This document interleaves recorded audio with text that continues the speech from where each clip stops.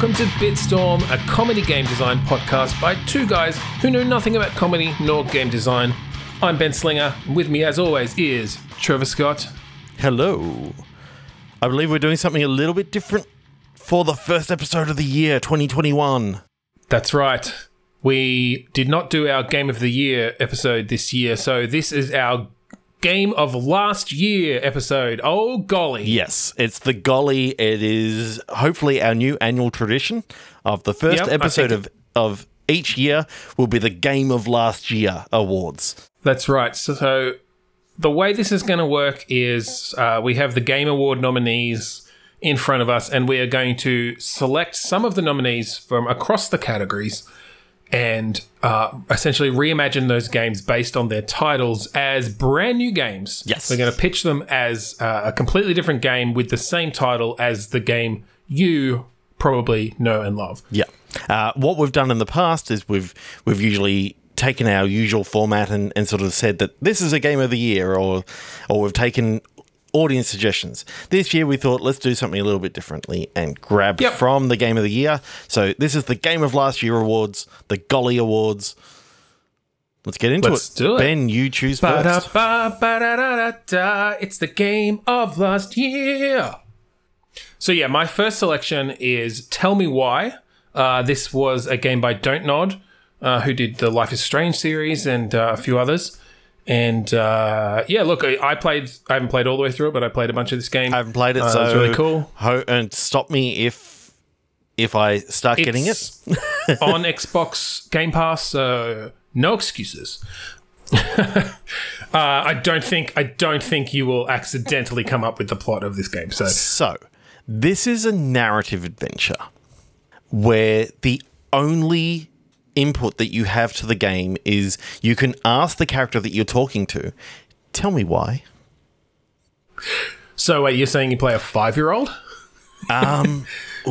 Why? Why? No, you're an investigator, and your greatest weapon is getting people to tell you why.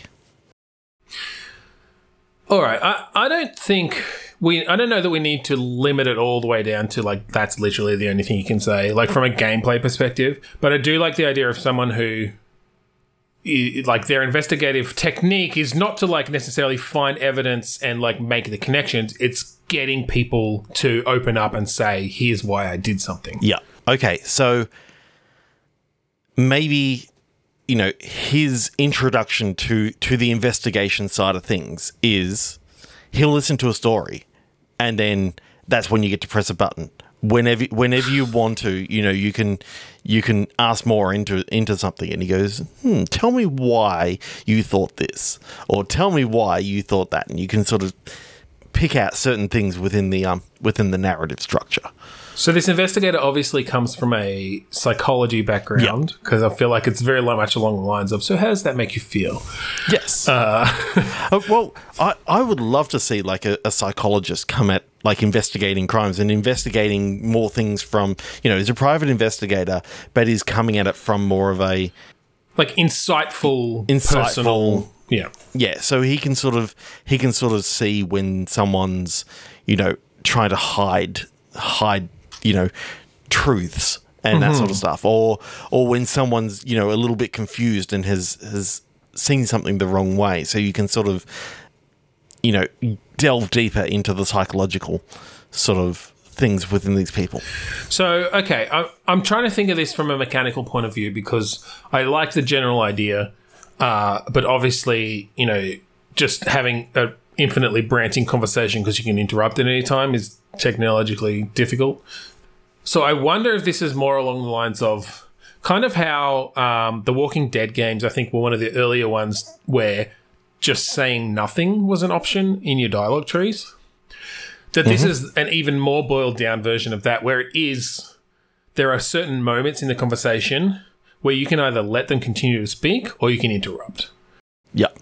To like ask more questions. And so in some cases you'd very much want to let them speak, because you're sort of like, okay, this is gonna, they're gonna continue down this path and they're gonna tell me more about this. But if they start going in a direction you don't want them to go in, or they start hesitating, or they start tangenting. You know, or they start go on getting a tangent. angry, or they like the emotion.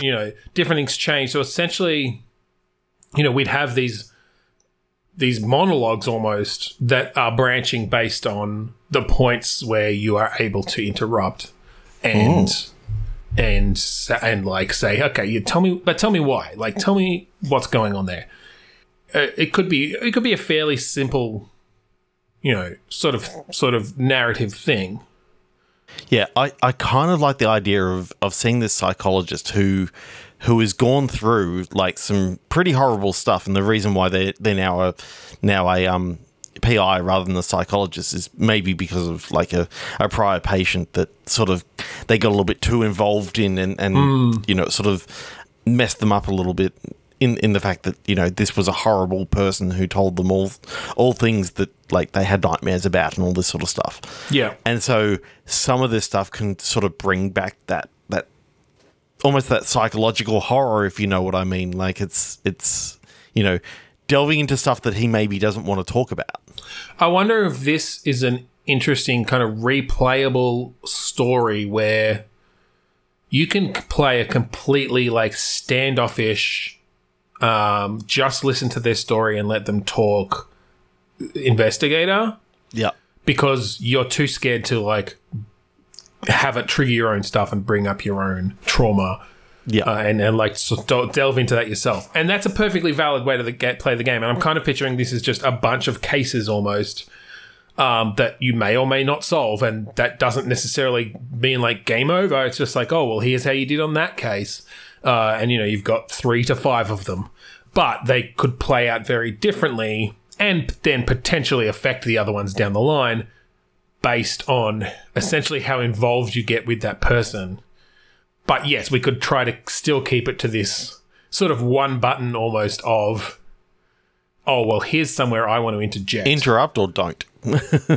Yeah, and it's not always the tell me why. Sometimes it might be, oh, like I relate. How does that make you feel? or even just like I relate to that. Like you kind of give them something back, and that's that's an investigative and psychological technique, but also it's bringing things up in yourself, and that could kind of lead to how much of your own backstory and your own trauma you explore throughout the game. So that was somewhat my idea. Did you have an idea for? Tell me why. No. I didn't have anything coming in, so that's fine. No, I like that. Yeah.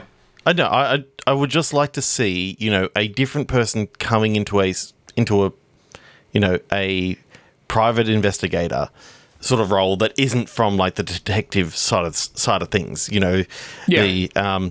The failed detective or the damaged detective who goes solo. Yeah, exactly. Someone coming from a personal point of view that they I see this very much as a bit of an introspective game, a bit of a. It's almost just a story that you're being told in a sort of choose your own adventure sort of way, where, you've just essentially you get the choice of how much to get involved or not. Yeah, and how much you get involved determines on how much of the personal story that you actually sort of get. And look, I think if you just don't do anything the whole time, you don't necessarily solve any or all of these cases. You might solve some of them. Some of them might actually, depending on the type of person you're talking to, they might respond well to the silent, judging look of a psychologist, and they just spill the beans without you doing anything. I just saw in my head that the quick mysteries from Rick and Morty, where it's like, there's a murder. Okay, I did it, and here's the handcuffs. Yeah, exactly. You've got one and short here's another.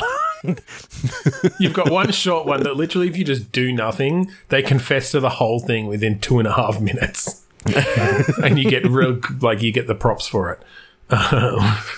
Yeah, no, I like that. That's awesome. Cool. Okay, so I guess it's my turn. Yeah, tell me. So even though it didn't come out this year, I'm going to say Among Us. Yeah, well, it was a nominee. It was a nominee for like Impact, I think. Impact or best multiplayer. Best multiplayer it won.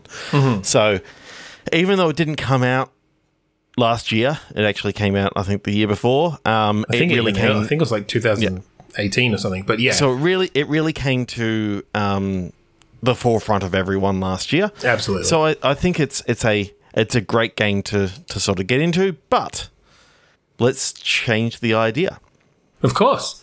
We're only going by the title. So Among Us, which, I mean, is a little bit tricky because it's a fucking great title for what the game is. Yeah. With the whole imposter stuff. So, yeah, let's try to shift it a little bit different. Okay.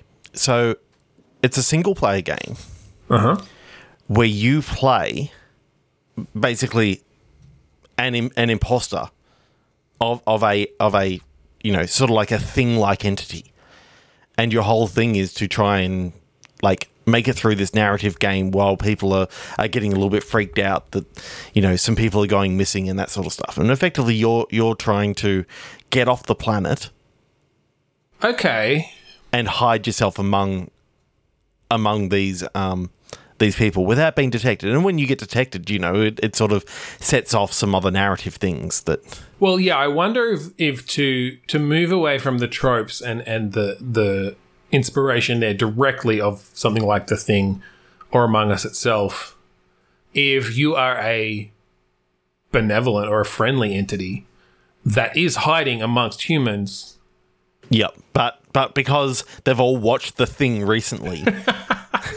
Well, and I think because humans are inherently xenophobic and if they see your true self, then they're immediately going to try to kill it with fire. But so it's a bit more... It's almost a stealth game. So you still need to eat.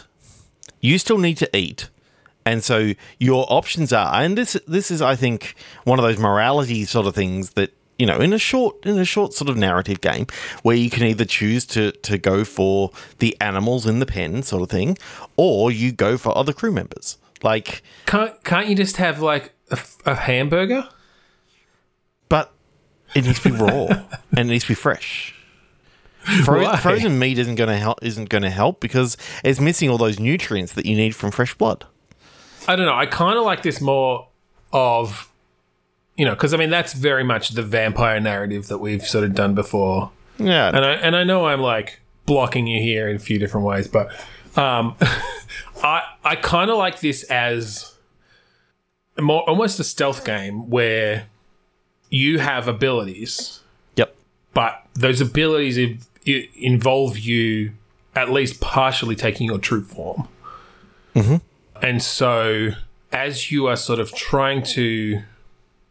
I don't know, whatever your goal is, maybe it's like get onto the ship first. Maybe you have found yourself in like a space station where, I don't know, the rest of your family stowed away, but you're the only one who survived the, harsh blackness of space after trying to find your way somewhere on a cargo ship or something, and you've taken the form of a human and now it's like, okay I need to get somewhere safe. So is it sort of like The Thing where you were frozen at first and then they unthawed you, an accident happened and you lash out and you accidentally kill a human and that's the human that you end up taking the form of?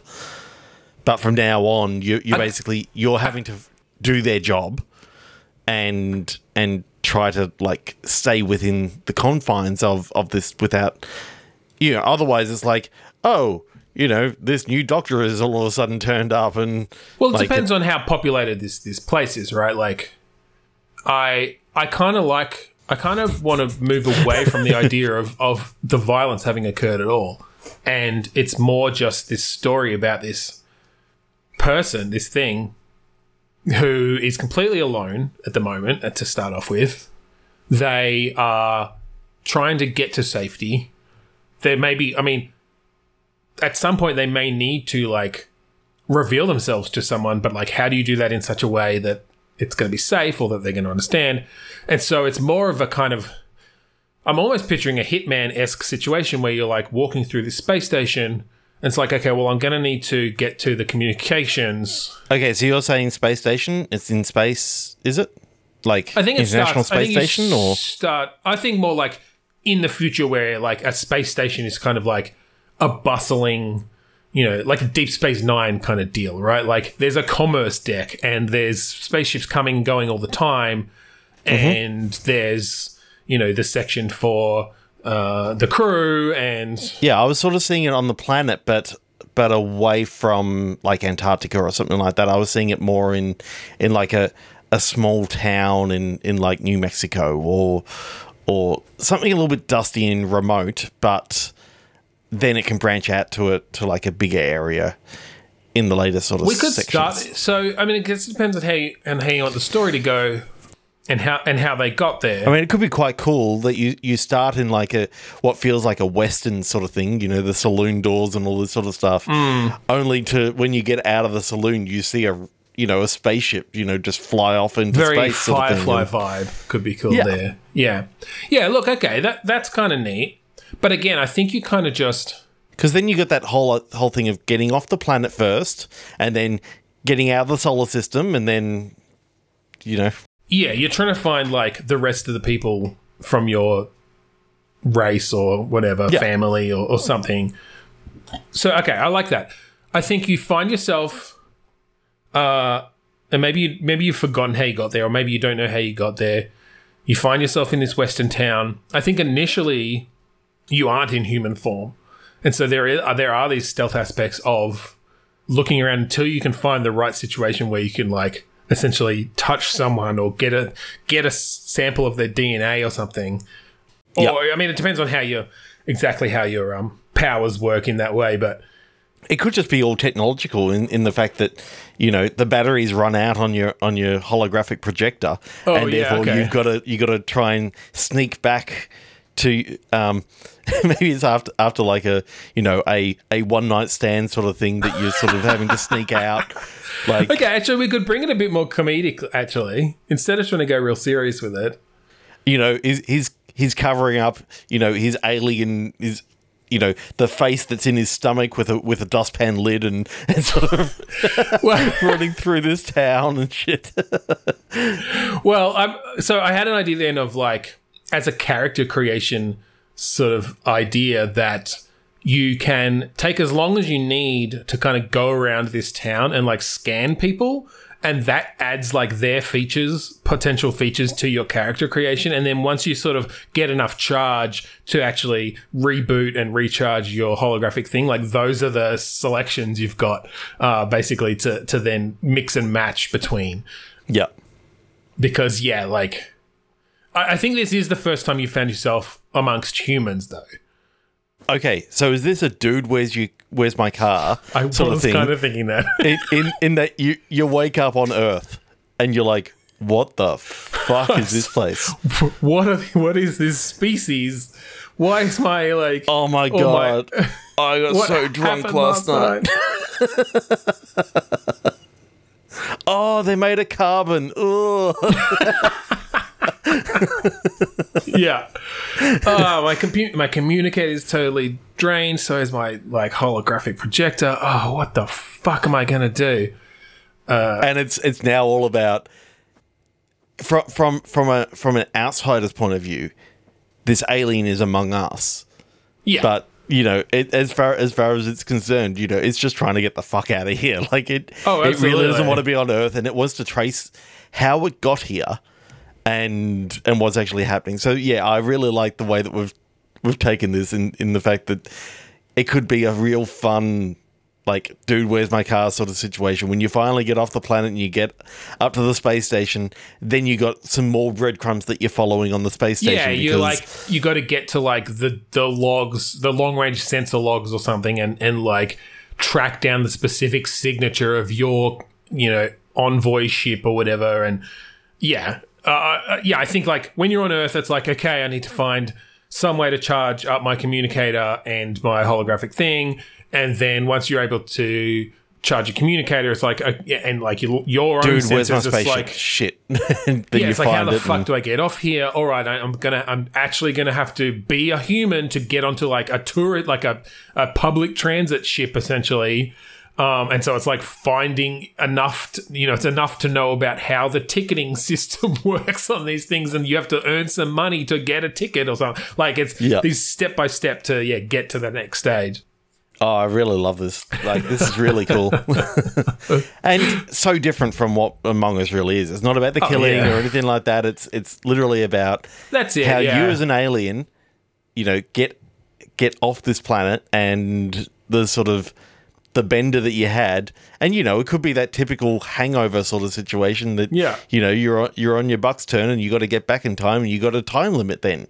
Like, you need to get back. Whether it's mechanically or narratively, but I think you've got this time pressure. That's cool. I really like that. You know what I would love as like the final sort of scene when you get back? Your character who's been sort of bumbling along the way and is like, "Oh, sir, you're back." And you go to your coronation, you're getting crowned King of the Universe. King of the Universe. Or King of the Galaxy or something like that. I thought you were just going to King of your species, but it's like, no, King of the entire universe. It's sort of my first decree, destroy Earth. My first decree, let's bring Earth into the galactic, Universal Federation. Federation of Galaxies. The Federal Universal Collection of something starting with a K. So what I think it actually comes out of is the fact that you were celebrating your win.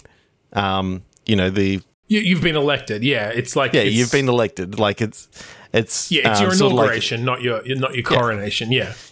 Inauguration, because you've been voted by all the different planets. Yep. They sent their electors, and the Electoral College did the thing, and even though, and it turns out actually you're like a horrible dictatorial person, and all the different areas are completely gerrymandered to your favor. No, we've just spent all this time. It turns out that you were on Earth because you wanted to bring them into the Federation because you know that they'd all vote Republican essentially. All right, 3, 2, 1. Next thing. All right, so my next one is a game that I've quite enjoyed, and a lot of people have quite enjoyed, and I think a lot of people were upset this didn't actually win Game of the Year. And my game is Hey D's Nuts. Hades. Now, obviously, that lends itself towards, Greek mythology from a beginning, but maybe let's not. Okay. So a lot of the Greek mythology and that sort of stuff, a lot of these sort of things like Jupiter and that sort of stuff became celestial bodies.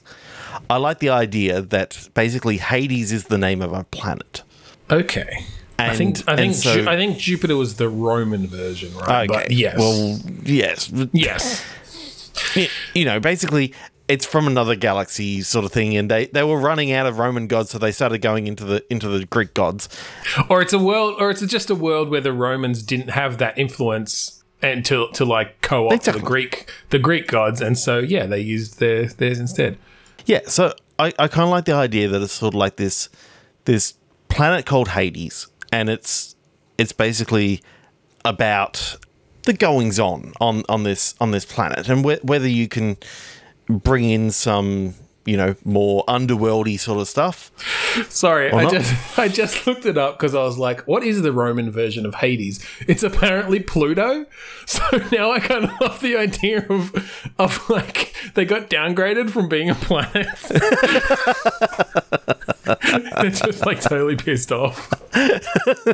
Yep. Okay, we can go with that. That is kind of cool. Okay, so it's this alternate universe where Hades was Pluto. Yeah.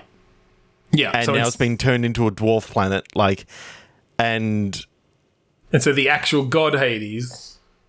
The god Hades is like, oh, so now all these kids aren't going to know about me. So he goes on a quest to sort of change a teaching tour.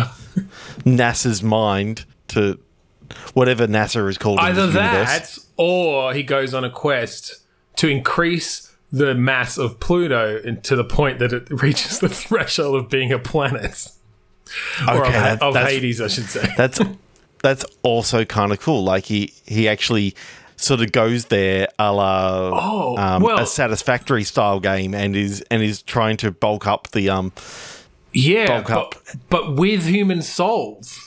Like, he's like, well, fuck this. Instead of storing them all down here in the underworld, we're going to go up to Hades, the planet, and that's where the new My underworld. namesake. My namesake. That's where the new underworld is going to be. And once we get enough souls up there, the planet will, increase in mass enough that it'll have to be a planet again. And then I like the idea though of it being a Satisfactory style game, but dealing with souls. Like, that's fucking cool. Basically, you've got that sort of thing on the planet that maybe you're working on Pluto, this ice world, to sort of convert souls into energy, and that can help like increase the mass of the planet, and effectively you're trying to build up the planet because souls seem to expand like the size of things. I think you've got trillions of them, right? Because of all the people who have died over the centuries and millennia. So yeah. All right. So how does this work? So I feel like there's some central source, at least initially, of souls that are coming from the underworld on Earth. Okay, first of all, how fast does sunlight take to get from the sun to Pluto? Distance Pluto, distance from sun in light years, and no, not sun with an SON. It's about 4 to 6 light hours away, depending on where it is in its highly elliptical orbit. Yeah, so I love that sort of like after someone dies, you've got 4 to 6 hours to sort of in game time to sort of set up the actual contraption to take in the next lot of souls and that sort of stuff. So it's sort of like a continuous thing of. I do kind of like the idea of it coming in as a batch. So maybe it is to do with the light. How the distance, but it's also to do with like its highly elliptical orbit. There's only one point where it's like at the right point in its orbit compared to Earth or something that you can blast a bunch of souls to it. And yeah, they essentially, you've got like a collector there on Pluto, on Hades, which you have to distribute them then in some way and utilize them in different ways. And so you've got a soul to heat converter or something, and you've got ways to. So how are souls transported? I initially thought pipes of some sort, like they're almost a liquid or a gas. Yeah, I think they're definitely gaseous, but of course it's so cold on Hades that they kind of turn back into that liquid sort of state. Like they haven't. Like, so when they come down to Hades, they turn back into like liquid state. So yes, you're having to pipe them places until you get to the point where you're actually able to then increase the mass and therefore increase like. You've essentially terraformed the planet. Yeah, you're effectively terraforming the planet. The area that you're around, like the ice starts to melt, and you start to see that there's actually, rocky, previous life and rocky stuff, sort of stuff that. And you can effectively start terraforming the whole thing and building it up into this new paradise. But the whole thing's powered off of souls. Off of souls, yeah, totally. I really like that. And so as you build, you're essentially having to. I think you get to the point where it's like, oh, we can upgrade our soul transmission so you get bigger packets of souls coming through, and then having to. Upgrade your capacity of your outgoing pipes from that so that they can handle it. Because I think you get a pressure level on the pipes or something, and they can explode and cause problems if you haven't set them up right. So is there a point where you find out that like souls are not supposed to be used this way? Like originally they were supposed to just dissipate, and these souls are actually feeling everything you're doing to them. So it's sort of like one of these things where, the Satisfactory, people have actually been sort of saying the amount of crap that that's actually going on this planet, like this, the Fix-It company are actually pretty evil, and they're. Oh yeah, there's definitely, and I think it's certainly intentional to a certain degree in Satisfactory of you are just strip mining this place for its resources, and in the end, it's just covered in concrete. Yep. This tropical paradise, essentially. So I love the idea that, you spend all this time building it up, and you built up to a certain point that it's all self-sufficient, that now trying to tear it down becomes very sort of knowing where to strike first, and do you get the odd like demigod showing up to like bring their sister back from the what would have been the underworld, but they have to now travel to the fucking outermost planet of the solar system. It's like, oh god, why did Hades do this? Like, it was so easy to get our demigods back. I know, we just like went into the subway and went down the special hole, and now we got to fucking become an astronaut. I know, there's something about that a satisfactory styled, I love it, sort of game where you're terraforming and actually bringing this place to life. So you're almost doing the opposite of what you're doing in Satisfactory, where you're trying to actually promote life on this. But the problematic thing comes from the resource you're using to do it. Yeah. I like the idea that you can like click on a pipe and you get names flying by of all the people going through the pipe. I wonder though if we can make it. Maybe they don't get consumed. Maybe this is a situation where it's like, the reason why you need more to do it is because these souls are now having to power more and more and more. So like they go. I mean, and maybe they dissipate and in fact, maybe that's part of why what's being terraformed is essentially you're using them to power your stuff and to change things, but then sort of when they're done, they just like dissipate into the atmosphere, and that's what's actually terraforming the atmosphere in that way. But, they're able to, under the right circumstances, like reform back into the soul, the spirit that they were. They're just sort of scattered amongst the atmosphere then. Yep.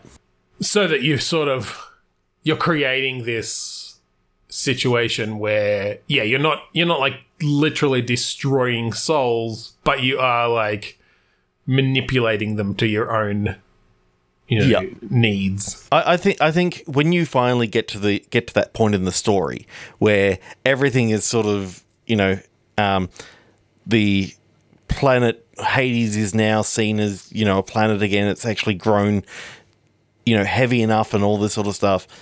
But then you realize that the souls themselves are actually, they're in pain. Effectively, they're feeling everything that you're doing to them. So you're now trying to bring it down.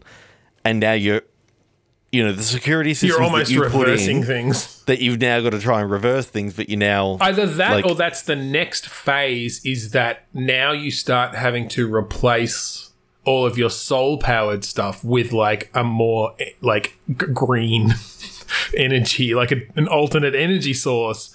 And then you're building things to but the ultimate energy source is actually Hades himself. Well, I'm just thinking because then you've got like a whole other tier of production then of, well, now we've got things that like suck the souls out of the atmosphere, condense them back into their previous form, and spit them out, and send them on their way or whatever, or put them into packaging systems that get shipped back to Earth, or I don't know, like whatever you're doing with these souls, and the goal is to eventually get soul neutral, I guess. That's your real end game. I love it. Soul neutral. All right, give me your next one. Phasmophobia. Ooh, I didn't even see this one on the list, but best debut game. Nice. For the best debut game created by a new independent studio. So, Phasmophobia actually is a great name for a game, but it could mean a lot of different things. Well, and I think, the game itself is very similar to some of the stuff we were talking about, in part inspired by that game over the past, recent episodes where we've done quite a few on, interactions with ghosts and that sort of thing. So I think this is the opportunity to figure out a completely different direction. Now, okay, but phasmophobia, phasm itself means an extraordinary appearance or an apparition or a vision or a phantom. Yep. So to be phobic of that, is this, instead of specifically ghosts, is it like a phobia of sort of some sort of hallucination or some sort of... Yeah, I think that this is sort of... I like the idea of setting it in a sci-fi setting. That maybe it's far future, you're alone on like the International Space Station and you start like hallucinating and... Do you play a stormtrooper who's really afraid of Captain Phasma? Of Captain Phasma, yeah. Yeah. That is kind of cool too. It's actually a Star Wars game. I found out something cool about Captain Phasma the other day. Did you? Is it her armor is actually made from, you know in episode 1 and 2, how they had that like mirror ship? Yep. It's that same stuff. It's that same stuff, but it was a ship owned by Emperor Palpatine that it was made from. Of course it was. From a Naboo, like right. mirror because cruiser. Star Wars can't have any little detail that's not connected to one other major plot point or person. Oh, of course not. But that's actually kind of cool. That that stuff is, the reason why it's so shiny is because it's from that Naboo. Yeah, sure. That makes sense. But maybe let's not go with the Star Wars thing. Let's go with a far future. But you can change it up a little bit. No, I like more that. than hallucinations and. Okay, so maybe this is a situation of like space sickness or something, like being alone or like, afraid of things on this space station that you aren't sure are real or not. You're having these hallucinations. Yeah, I think what's actually happened is you were in contact with Earth, but then there was a meteor storm, and for the last 20 days, you have had no contact with anyone else because they are still sending help up, and you got to this point where you don't know, is this like space sickness / space madness? You're starting to hear things. You're starting to... Yeah, okay. I like that you're questioning... so you finally start getting signal again from someone. You can be, but you don't know if it's real or not. So it's this real paranoia setting in of, you get sort of, you see symptoms of the possibility or whatever it was. That word has come into my brain. I seem to hang on, hypoxia. I like the idea, and look, this conditioned where the body or region is deprived of adequate oxygen supply. Yeah. So I love the idea of hypoxia sort of coming into it. That are you actually going through some sort of segments of the brain sort of dying? And that sort of stuff. Here's the setup that I'm thinking, and this isn't particularly innovative. There are a number of games kind of like this, but it's a good setup. It's day 20 after, with no communication. All you've got is like your little kind of AI droid-ish sort of thing, right? Is on the ship. That's who you've been talking to this whole time. They're not actually very intelligent, but you've, in a very Wilson-like way, given them a lot of depth yourself. But something happened, and like the life support goes off, and you are without oxygen for, whatever the maximum amount of time is that is complete brain damage. Your little Wilson goes and fixes it and like revives you because that's part of their programming. They're essentially this emergency bot, and you're like, and tells you like, you were without oxygen for 7 minutes. You make sure to check for, you may experience lack of whatever. But then immediately... But from then on, you're experiencing shit. Well, but I think you don't make it obvious, right? It's like you immediately regain contact with Earth. Like that evening, like very soon after you're revived. And then you start getting conversations and they're like telling you how to fix things or like telling you how to get this back up and running or whatever.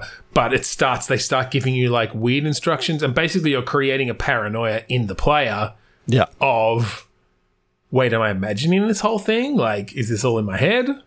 Yeah. You know, maybe they go out, you know, you can't contact them. You question something and they say, don't worry about that, just do it.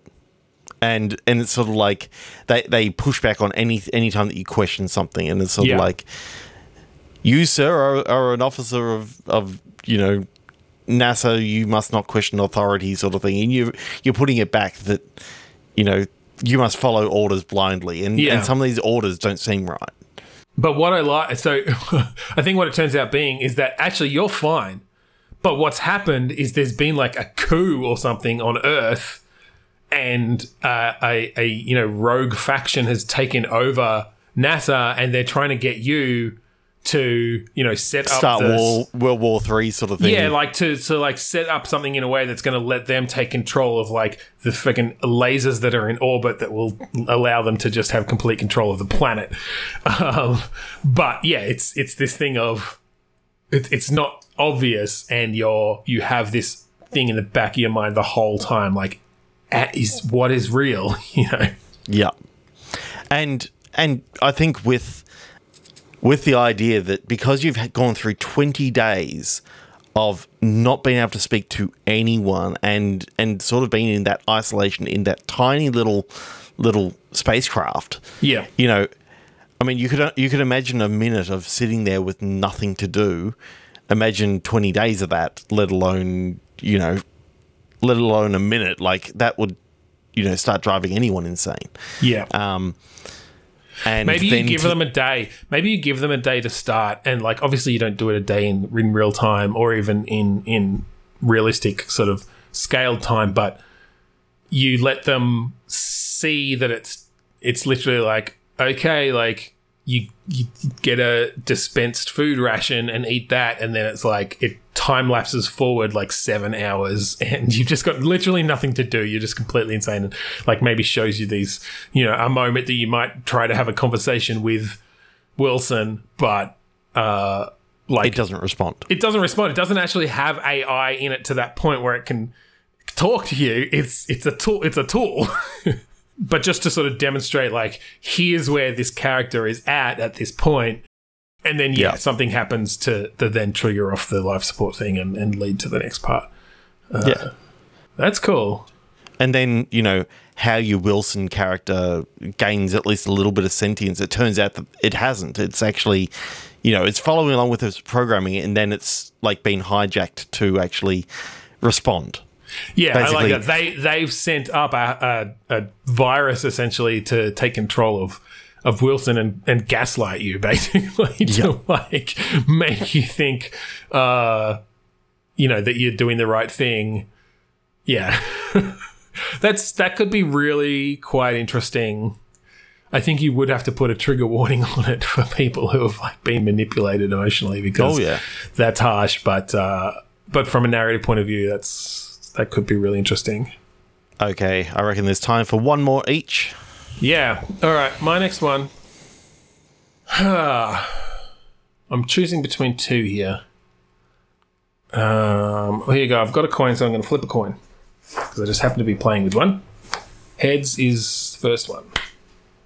All right, it's tails. So this is another one that's on Xbox Game Pass, so if you haven't played it, check it out. I've played it a little. Spiritfarer. No, I didn't even know that this one... What did it win? It was nominated for maybe Best Indie or something, I think. Games for Impact, it was nominated. And for Best Indie. Yeah.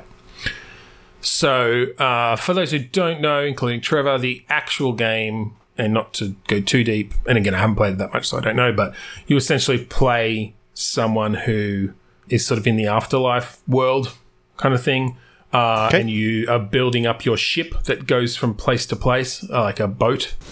Okay. Bringing on different spirits who are, I think, often people you knew in your previous life, and it sort of gives you some backstory about who you were before this. And it's a bit of a maybe a bit of Metroidvania-ish / Stardew Valley-ish, because you can build all these different things on your boat, like gardens and houses for the different people. Is it kind of similar to Raft then, if you've seen that? Not quite, because that Raft is much more of a survival, like more of a traditional survival thing. This is more, sort of closer to Stardew Valley, where but you're building all the stuff on your boat. It's got a nice little build system where you can just you just build upwards, and it's a side scroller platformer, so it's nice. But obviously, we're not going to use the actual game itself. Sometimes it's good to know where we're coming from, and then go Spiritfarer. So this is all about Sharon ferrying people across the river Styx. We did that one, and I realise that we've done that. But I know I kind of do like the idea of it's sort of like fair, like Spiritfarer definitely made me think of like the public transit system for ghosts. Yeah. Now, is that how they get around just to all their hauntings, or is it how they? Okay, what I kind of like is Earth as we know it is like, one plane of existence, and when you die, maybe you go into this other plane of existence. So, the hell on Earth sort of scenario is more the fact that, in this dimensional plane, hell is other people basically. Mm-hmm. In this, when you cross over, like, effectively you're now living in this same built world, but you have no control over how it's built. Effectively, you're just having to react. But all the other spirits are there. Yeah. Yeah. There's no interaction between the worlds. It's just effectively the public transit system and all this sort of stuff that you go around and effectively God is in this huge tower sort of thing that has been built in New York City or whatever it is, and it's basically at the top of the Empire State Building or whatever the tallest building is there, and Okay. I'm getting some interesting vibes from this. You can take it. I don't know. Like, you can take it or leave it. No. I like that. I like that. I like the idea of, just from a visual standpoint in a game, being able to see the entire physical plane of existence with all the people and stuff, but using shaders and colors and stuff that it's very dulled out and in the background, and you almost completely ignore it.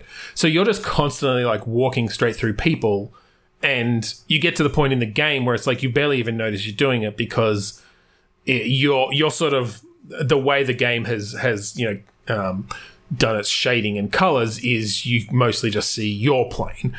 Yeah. And obviously the buildings and the physical stuff is all generally in the same spot, except for anything that's been created in this spirit world. Ooh. Because there's nowhere for spirits to go. Basically, there's no afterlife, there's no nothing. This is all they've got.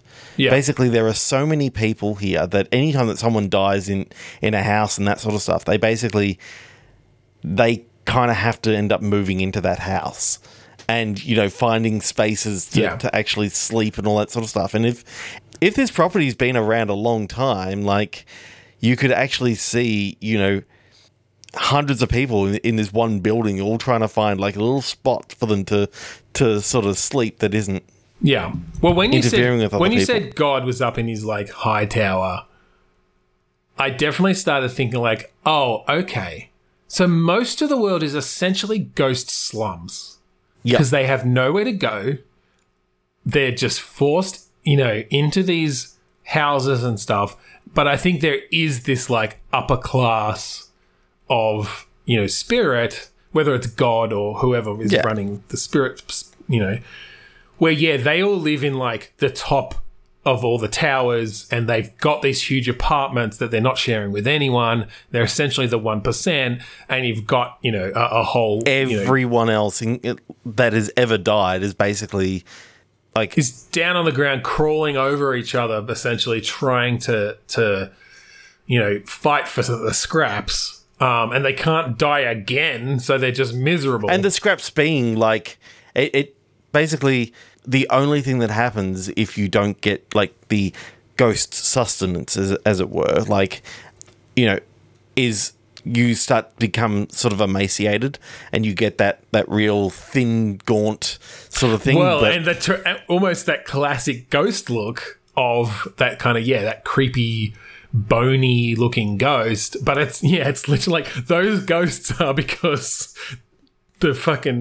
God's not giving enough sustenance to the people. I like that a lot.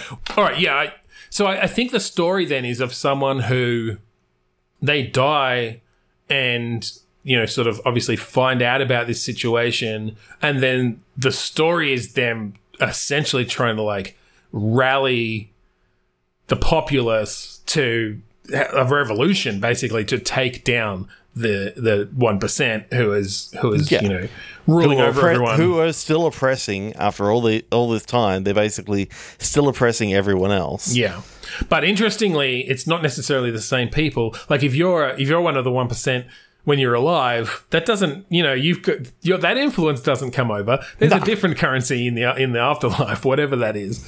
This is basically the god as such. The self-proclaimed god and his denizens of angels and that sort of stuff that sort of have taken the you find out that they're just people who have like seized the source of ectoplasm or whatever it is that ghosts need to survive, and are hoarding it in the same way that capitalism hoards money. I mean, what you could actually find out is they closed the gates to the actual afterlife. Oh, so there actually is somewhere to go. There is somewhere to go. It's just that they were closed off because they wanted to capitalize on, like they liked what they were seeing, and they've sort of or it's like half built. There was like a previous administration, essentially. There was previous people in power where it was much never more meant to house this many people. Yeah, and sort of, and they haven't put. They took all the funds required. Yeah. They haven't put resources into infrastructure, and so too many people are making use of this planet, essentially. And then when you do finally... That's actually what Mars was built for. When you do finally open it all up to cross over, then it just becomes the good place, effectively. Right. That you can choose to leave and choose to end. Yeah, it actually lets you, like, control your environment and that sort of thing. Yeah. It's coming back to an idea that we did actually have in the past where ghosts have been held on the planet involuntarily, and then finally, they sort of get released when they stop this technology. Remember, was that the city? It was all about mobile phones and all the technology interfering with the whole thing, and that's what actually caused ghosts. I don't remember that one, but this is different enough. Yeah, different enough. Okay, so it looks like I've got to choose my last one. Yeah. Last one of the episode, I think. And I wasn't sure. I did have an idea. Okay. I'm gonna go for Grounded.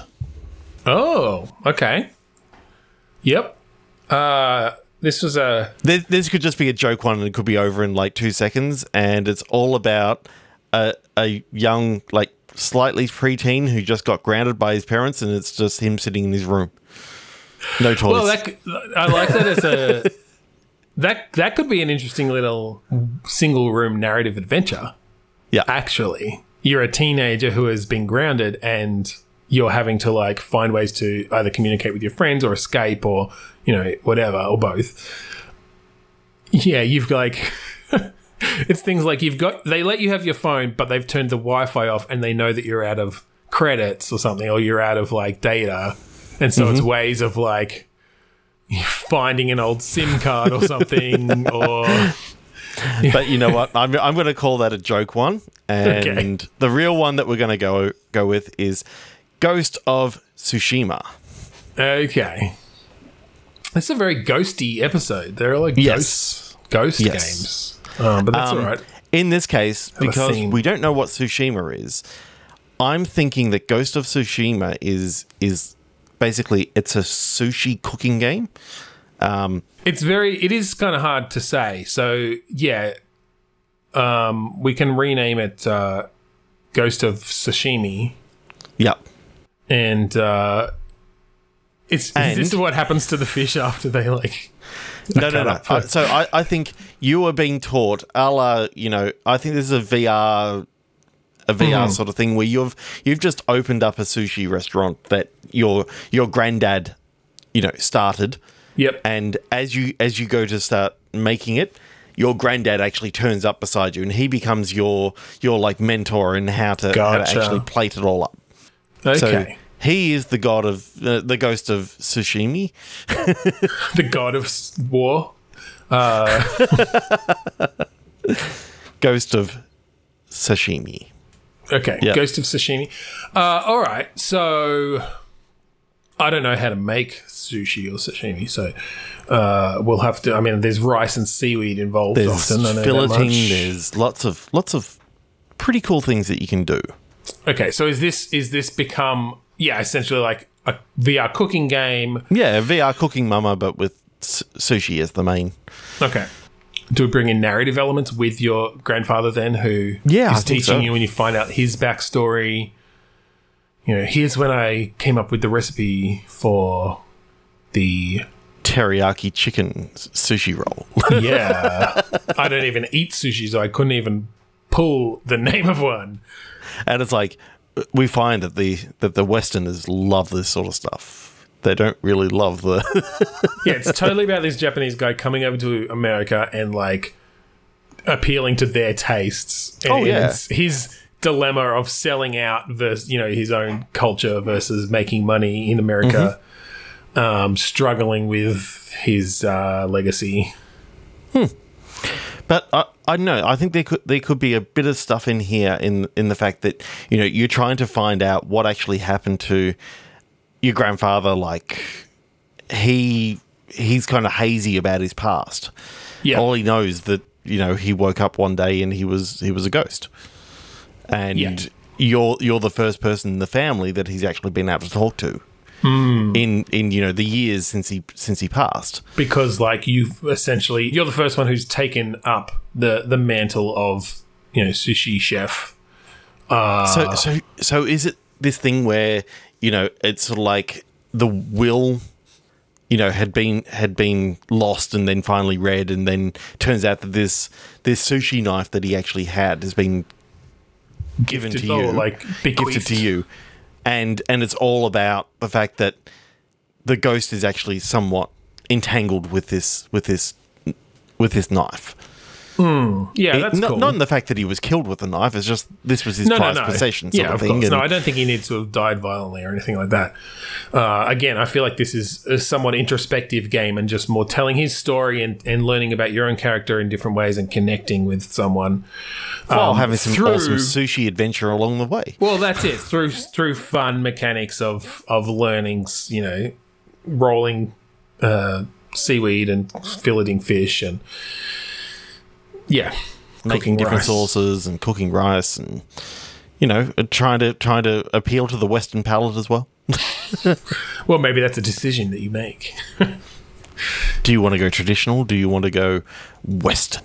You want to sell out? No, that's cool. That's cool. All right, I reckon let's do one more. Let's finish off with one more. You do one more. It won't be too long, but we did talk about this one sort of before we started it, so I like the idea of where we could go with it. Animal Crossing New Horizons. I forgot that we talked about this. Now, we did mention this as essentially Frogger made new. So I'm picturing Frogger, but like on a spherical like world, like kind of a Mario Galaxy X thing where you can see the horizon, and so you can't see what's coming necessarily. Okay, so the original game of Frogger, like basically, if I remember rightly, the story was more around while, I don't know, the frog was in some sort of hibernation or something like that, and came to be, and they built a massive 6-lane highway in between where he was and a swamp. I didn't even know there was a backstory. I believe there was something like that. A frog getting across a road and a river. Yeah.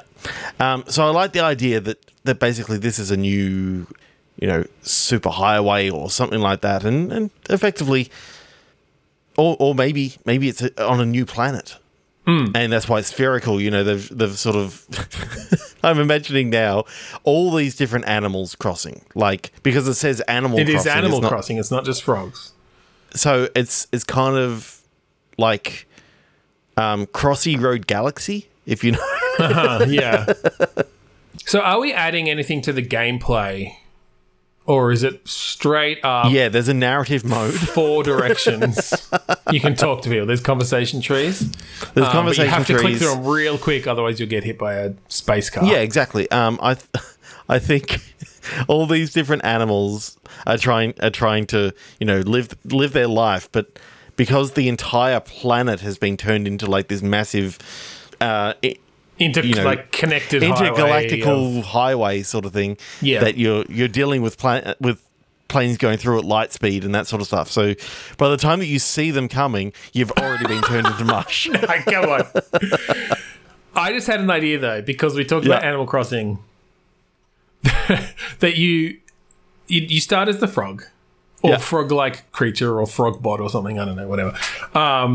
You're crossing the road and then you get to the median. Or one of many medians, and you find the penguin. Yep. Now you've got 2 animals that you have to stop from getting squished. And essentially this has now become Frogger crossed with snake. Every time you pick up more animals, you're getting higher scores, but it's harder to dodge all the stuff because... it's not just, move up 1 to get out of the way of an oncoming car. It's like, oh shit, move up 1 and move 5 to the right to get them all off that lane while still avoiding the other vehicles because you've got 5 animals behind you. I think that could actually work kind of well. Yeah, and I think you got some narrative stuff happening in between that, Oh, yeah. The idea being that, you just got to get your one animal across, and it's not quite the difficulty of your Crossy Road or anything like that. It's more around once you start getting more and more and more, trying to keep them all alive and move forward enough and keep them all moving. Maybe within it is the that time you can get them to their destination, and then you lose one off the end. So it's not Snake where it's like you're literally endless every time you pick something up. But you do get score multipliers for the more you have. So I'm sort of picturing almost levels, and they are these spherical levels where you've got, okay, this level has 4 animals on it, and you can take them one at a time and help them home one at a time if you like. Mm-hmm. But you won't get, the high score because the high score is basically, spend as much time getting around with 5 different animals as you can, which is way more difficult. Yeah. And then drop them all off at their homes one by one, and then it's like, okay, teleport to the next planet. So a bit more of an arcadey sort of thing. But you could have narrative stuff in there as well, explaining things along the way where it's like, oh, you meet this particular animal and they tell you what's happening on their planet or, how they got lost. Yeah, I think it's a pretty cool idea. I think, yeah, and that'd be a fun one to prototype, Frog across with Snake. I feel like that's one that hasn't been a combination of classic gameplay that hasn't been explored. All right. Well, I think on that note we'll end our episode. Golly, we got through a bunch of games for Game of Last Year, our new annual awards show. So, yeah, thanks for joining us this week on Bitstorm. If you want to find us online, you can go to podchaser.com/Bitstorm, find all of our previous episodes there, including our previous Game of the Year episodes where we, as Trevor said earlier, took suggestions from our listeners for ideas for made-up Game of the Years, as well as all of our other shows. Yeah. And we're also part of the 8-Bit Collective, and this is a group of podcasters who are doing podcasts around gaming and pop culture and a lot of other things. So go and check them out at 8bit.net. We'd also like it if you could check out the Australasian Gaming Podcast Network, a group of awesome Australian gaming podcasts. You'll find news, reviews, some weird and wonderful podcasts like Platforms and Pitfalls. They've been on our podcast before, so go check them out. Look for the Australasian Gaming Podcast Network on Facebook or at AGP Network on Twitter. And finally, we'd like to thank Kudos for the use of the song Mount Defiance off the album Containment Failure. That's right. So thank you again for joining us this week on Bitstorm. I'm Ben Slinger. I'm Trevor Scott. And I think Disney movies would be a lot different if the dog was named Hades. Come here, Hades. Help me bring these souls to the underworld.